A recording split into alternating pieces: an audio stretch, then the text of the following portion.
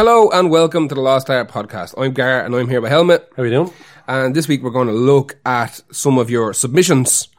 Submit to us. Yeah, we hit random on the playlist again and took the ones that we already done out, obviously. Yep. And these were the 8 that came up random. The 8 new ones that came up random. It's a weird little mix, actually. The whole thing is. Yeah. It's actually good. We found some good stuff, and there's some stuff I hadn't heard. Even me. Yeah. So, as normal, these podcasts are not as long as the usual ones. We just kind of blitz through them. And once again, we are not going to review the songs. We're not capable. We're not charged with doing stuff like that. But we will talk about whether we like them or not. Also, do us a favour. If you're in a band, like, do us a solid. Again, we're not reviewing these songs. Don't submit your own music. It's a bit weird. I don't know how to do that. I'm going to do it anyway. I know they're going to, but it's just a bit. I don't know whether. I don't know if we should be reviewing bands like this. We're not reviewing, so we're just going to talk about the songs that people want us to talk about, and that's all we're doing. Okay, so here's the first on the list. First one is a song added by Michael called Jellyfish, The King is Half Undressed. Yeah. This is a great song. It's a really, really good song. It's from the album Belly Button from 1990. This song is really familiar to me. It's one of those 90 songs that I didn't know the name of, but when I started playing, I was like, oh, I know this song. Yeah, I'd heard it before. So I'm really glad that you posted it. So now I know the name of it because it is very, very good. It's super poppy, but it's also very grungy, but not in the way. Yeah, it's somewhere in between. It's like a power pop. Kind of, but not in the way Foo Fighters would be. Because this is, it's a really upbeat song in a minor key. It has a really weird sort of feel to it. And there's a lot of kind of little semitone changes. The vocals are fantastic. Yeah, I just love the voice. It's very 90s sounding. I'll give it that. Yeah, which is obviously it's when it's fucking from. But this sounds like it could be on like a TV show or something. Yeah, from the mid 90s. They're kind of a grittier Gene Loves Jezebel. Yeah, I've done a little bit of research. So they formed in 1989, and I think they've done 2 albums. They've done 1 album, then they kind of disintegrated, and then they got back together again, made another album. I think just after they made their second album, or before they made their second album, they were invited to write songs with Brian Wilson from the Beach Boys. Exactly. And apparently they spent like 8 hours in a room with Brian Wilson, and they just had enough. Nothing happened, and nothing happened from that session. I don't think anything was written. I don't think anything progressed. It was just a waste of everybody's time, and they knocked it on the head. I think that the band just disintegrated and they all went about their business, and I think the singer became a producer. I think he still plays the odd time with a few bands. I just love I love the writing of this song. The vocal melodies are so well written into the song. I just love the little kind of slight changes in the semitones. Just that kind of little subtle. It's kind of dark enough, but it is still very, very poppy. Yeah. It's a really, really nice balance. Yeah. Now, I just, as soon as little bits of nostalgia came back, I was like, I've heard this song. And I never knew the name of it. It probably got radio player. It was on MTV or something when we were kids. I never knew the name of it, but now I do, so thank you for that. Thank you. It's called The King is Half Undressed. Sounds like a riff of The Emperor's New Clothes. Could be wrong with that. Don't know.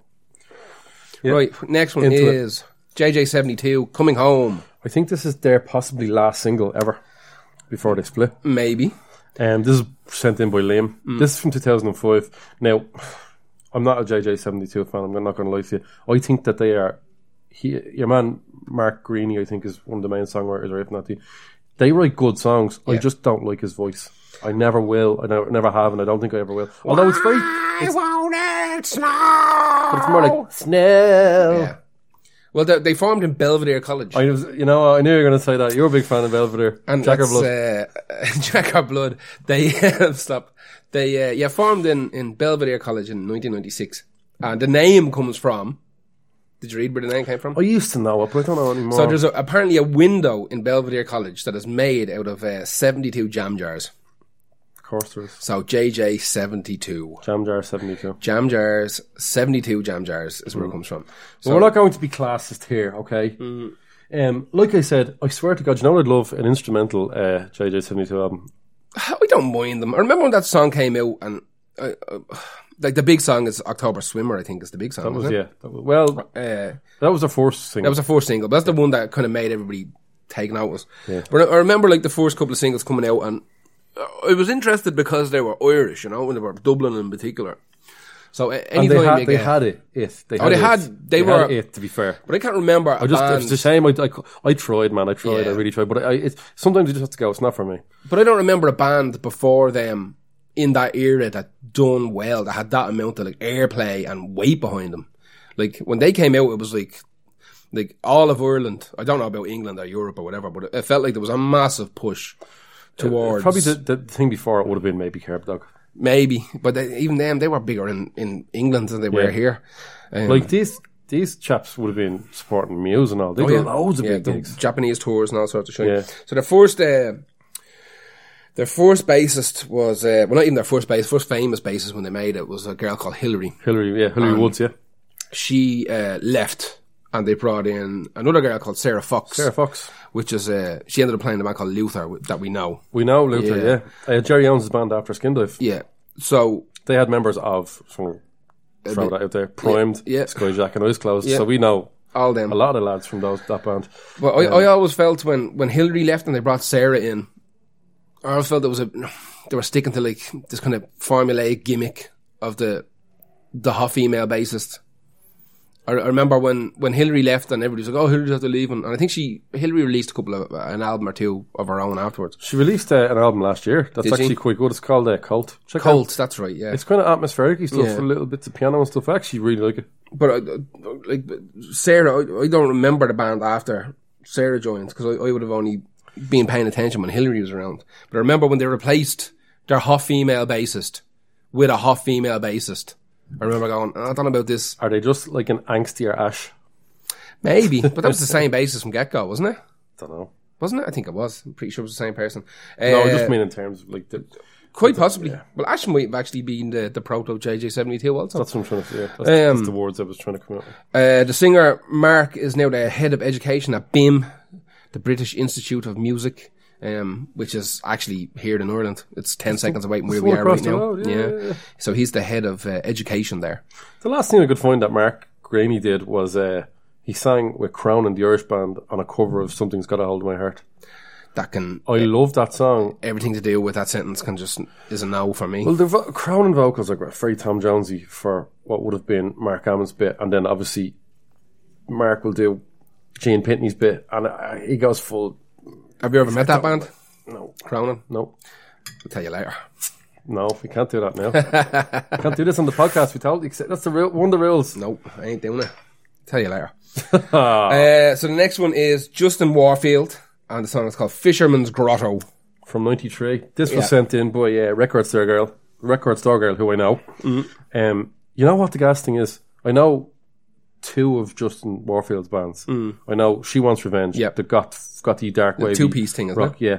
And I also know 1 Inch Punch from the soundtrack for Romeo and Juliet. They did a Pretty Piece of Flesh. And I knew that he had done rap, but I never went to listen to it. Yeah. And I was suitably impressed. It's super. It's really good, yeah. And the whole album is really kind of, it's varied enough. This from My Field Trip to Planet 9 is 1993. Yeah, because I was afraid. I was like, I was afraid to dip into. Let's not. I knew he did rap, and I was like, how can someone go from rap to goth? And if the goth stuff is kind of good, the rap's not going to. He does stuff all over the fucking shop. He kind of, if you think about it, he's almost like a latter Ice-T, because he went from it's kind of a huge leap to go from this kind of trippy, almost psychedelic, to almost slightly industrially grungy hip hop, trip hop, and then onto very gothy music. Like that, this song is particularly 90s, like when so 90s samples were like, when they were using massive samples, not just snares and little string pieces. Like this is full sections of songs cut to shy and placed together, like a la like Cypress Hill or House of Pain or something. But I didn't know this was 1993. When I listened to it, I assumed this was like mid-2000s or something. Oh, right. And I was like, Jesus Christ, this is mad throwback hip-hop. And then I actually went looking and I was like, 1993. Yeah. He has I found his flow sounded to me a little bit, now you'd know way more hip-hop than me. It sounded a little bit LL Cool J. Yeah, it is, yeah. Very much. Yeah. Full sentences. I love that. Yeah, that's exactly. But it's not weirdly not cheesy. Oh, there's a few bits of cheese. Of course there is. Of course, You're for trying 93. trying to fill a fucking form in a song with words. There's there. a few things going on that album. Like when I went to listen to it, and I was like, I haven't listened to the full album yet. I will because I like that. there's a lot of different stuff going on. Did you read like his heritage? It's fucking insane. No. African American, Jewish, Russian, Romanian is his heritage. That's a fucking mixed bag there. And he's got a name, Justin Warfield. It sounds like he's from the Wolftones. Exactly. Yeah. Aren't there second name Warfield? I don't. It is, yeah, Derek Warfield. I don't know. He. My Wolftones are one of the Irish. I just can't say it. So he guested on a Placebo song called "Spite and Malice," That's right, yeah. and he does a lot of remix work. The 1 Inch Punch did all the remixes for Yeah. Placebo and Depeche Mode and stuff like that. Yeah, So he apparently personally is overseeing remixing of "Confide in Me" by Kylie. Oh, Yeah, that killer. was, I picked that for Yeah. pop songs, didn't I? And "Butterfly" by Crazy Town. So both ends of the Yeah. spectrum. I was Also, actually only listening to Spite and Malice the other day, and I didn't know that was him didn't know that was him. until now. You've just said it. Literally, I was slagging the album, going, "Do you know what would be a great podcast to do when you're not expecting someone to go into like a rap part of a song?" Remember I said this before, unexpected rap talked about parts. it before, yeah, And unexpected Spite rap. and Malice would have been there. I did not know that was him. Yeah. Fun fact before we move on: Justin Warfield was an extra in a load of episodes of Saved by the Bell. Get out of it. Yeah, he was in loads of Saved by the Bell as an extra. He was in the Max hanging out eating burgers and shakes. Wow. Having the crack with the gang. Slater and He's the boys. isn't he a strange and varied character? That's mental.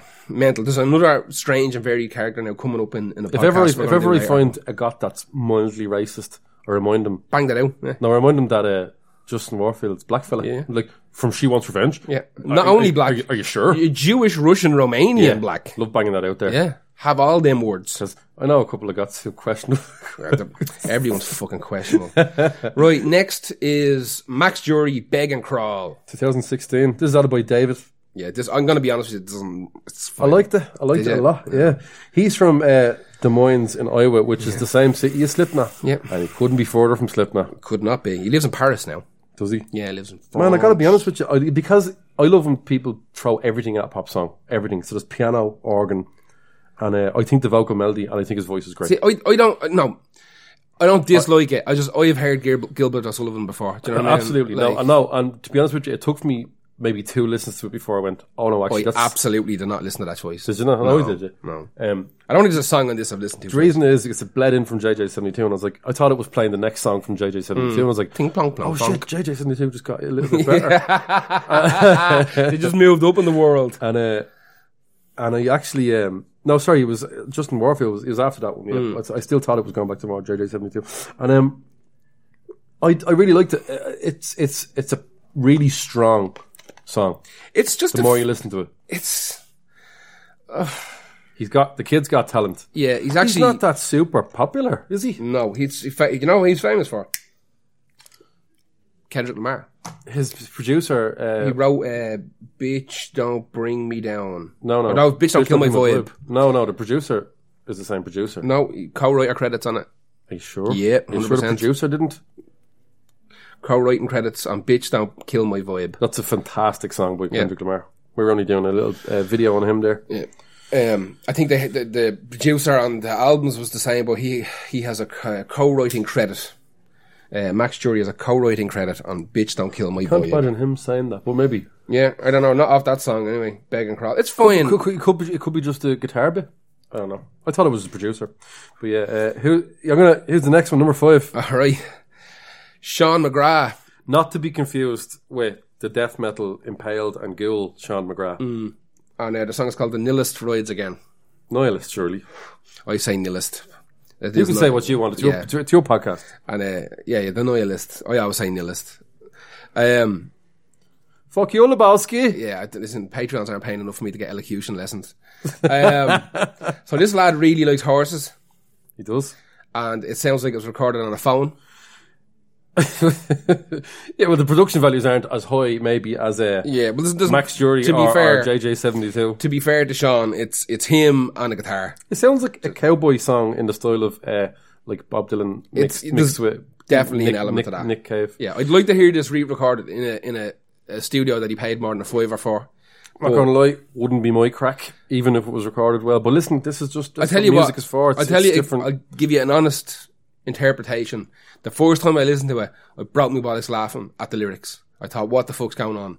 And then I've actually, I said earlier on, I haven't listened to anything more than once. I did listen to this 2 or 3 times, and there is actually some interesting lyrical kind of Well, that's the whole. toys in there. That's the first part of all about the song. It's mostly, I'd say, about the lyrics, because I mean, it's kind of standardy guitar kind of stuff. Yeah. No offense. It also takes too long to kick in. It's about 45 seconds or 40 seconds before he starts singing. And Yeah, if you want too you want some production value. You want that in a half. little organ on there or something, sticking something Yeah. if you're going to be introduced. Cut that But in listen, half. like I said, we're doing a review. We're not doing reviews. yeah, Thanks for adding that, Sean. yeah. Listen, it's perfectly fine. I like the name of it. Lyrically, there's some interesting stuff going on. I wouldn't open up with I never smelled a horse. I couldn't get behind or something. I wouldn't open up the song talking about the smell of horses. I've never smelled a horse I couldn't get behind. Something like Is that. that called like I'll put that? like a kill a man. I can't remember. Just sort of Bob Dylan feel to it. Interesting stuff in it. I'd like to hear it re-recorded in a proper studio, because the problem is that the vocals are way too loud, and You know what, Sean, man? Get a patron. get a Patreon going. The guitar is too clicky. You can hear the pick scraping off the strings more than you can actually hear the guitar. But maybe that's the style, the Bob Dylan kind of folky. Maybe. We'll move on Breaking anyway. it down to Thanks for that. bare bones, yeah. What's next? Brian Eno. Brian and David Eno Byrne. and David Byrne. This album is phenomenal. This song is outrageous. But this album is phenomenal. I only found this album. Oh, sorry. I only heard about this album in around 2006 when it was. This was sent in by Kieran. I'm really glad he did, because I wanted to talk about this. I wanted to get Brian Eno in at some stage, and this is the perfect way to get him in. The album My Life in the Bush of Ghosts, I think is the name of it, and it got re-released in 2006, and that's when I first heard of it. It was a bit of a buzz about it. You know, all the reviews were just outrageous, and I was like, "Shit, right? I'll put that on the list." And I never went back to it until about 3 years ago. I was making a playlist of songs that I wanted to help me fall asleep to. That's in no way a disparaging comment about fucking Brian Eno. Just that's a compliment, if anything. You wouldn't be going to sleep to this. Not this one, but Yeah. I put the Brian Eno song. What's the fucking Brian Eno song? Ending, isn't it? Ending. Yeah, an ending by Brian Eno. And I went, you know what? I don't listen to enough Brian Eno. So I went and dug into it, and I found this album, and I was like, that is bananas good. And that's your saying. I just stole one of your sayings. super. It's So good. so good.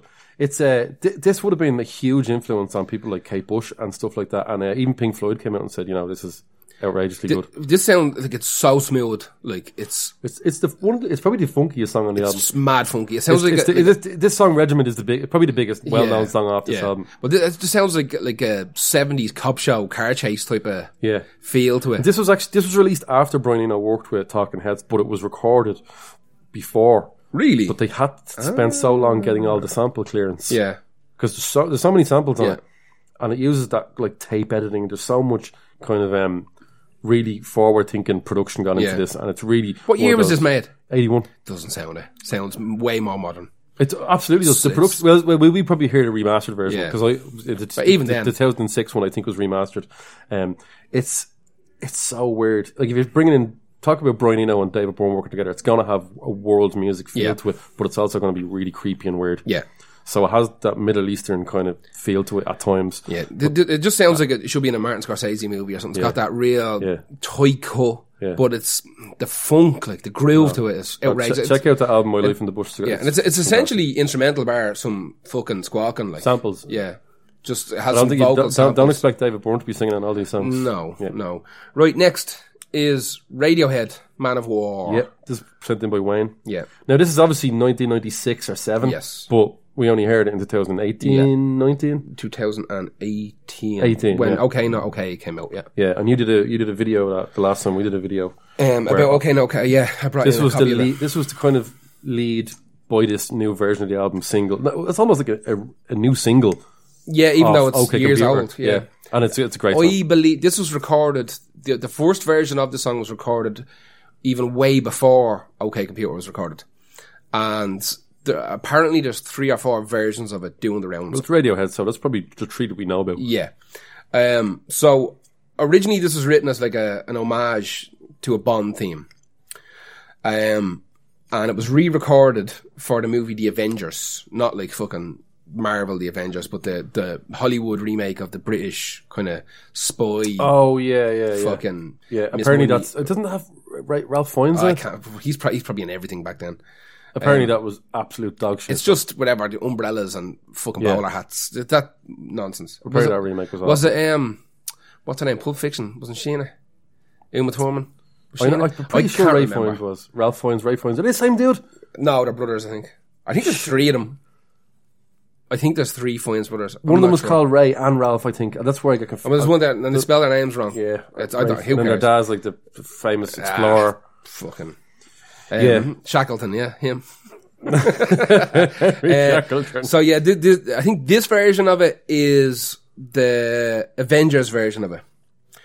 And it wasn't included in the soundtrack for some reason. Not properly. It was deleted. It does sound like a very Radiohead, when they do a soundtrack song, it sounds like a very specific type of Radiohead song. So it'll have that Spectre feel, and it'll have... Because he's a massive fan of Bond themes, Tom York and stuff like that. So apparently what they done was, it wasn't used in the Avengers, so they submitted it to, when the Bond movie Spectre was being made. Yeah. They submitted it to fucking Broccoli, your man who owns Broccoli. Own Broccoli, yeah. Who actually owns the vegetable Broccoli, who finances all the Bond movies. Yeah. And they turned it down because it wasn't written for that movie. So then they wrote Spectre. Yes. Which is one of my favourite Radiohead songs. Yeah. But then that didn't get accepted either. Yeah. So it's a whole big clusterfuck. And the first time you ever heard it was on OK Not OK, that reissue and remaster. Yeah. That again, there's an album that did not need a remaster, but I'll take it anyway. Yeah, no. It's just another 50 quid for me to spend, isn't it? Yeah. The strings you hear on this are from the Royal Philharmonic Orchestra. It's very good, aren't they? At the old strings. Good at what they do. They didn't get just a lot of random people in. They got if the you Royal can't get Philharmonic. the Budapest, you get those lads. The fucking Royal Philharmonic, and for an unreleased song, imagine how much money was spent into production. Get the Royal Philharmonic in.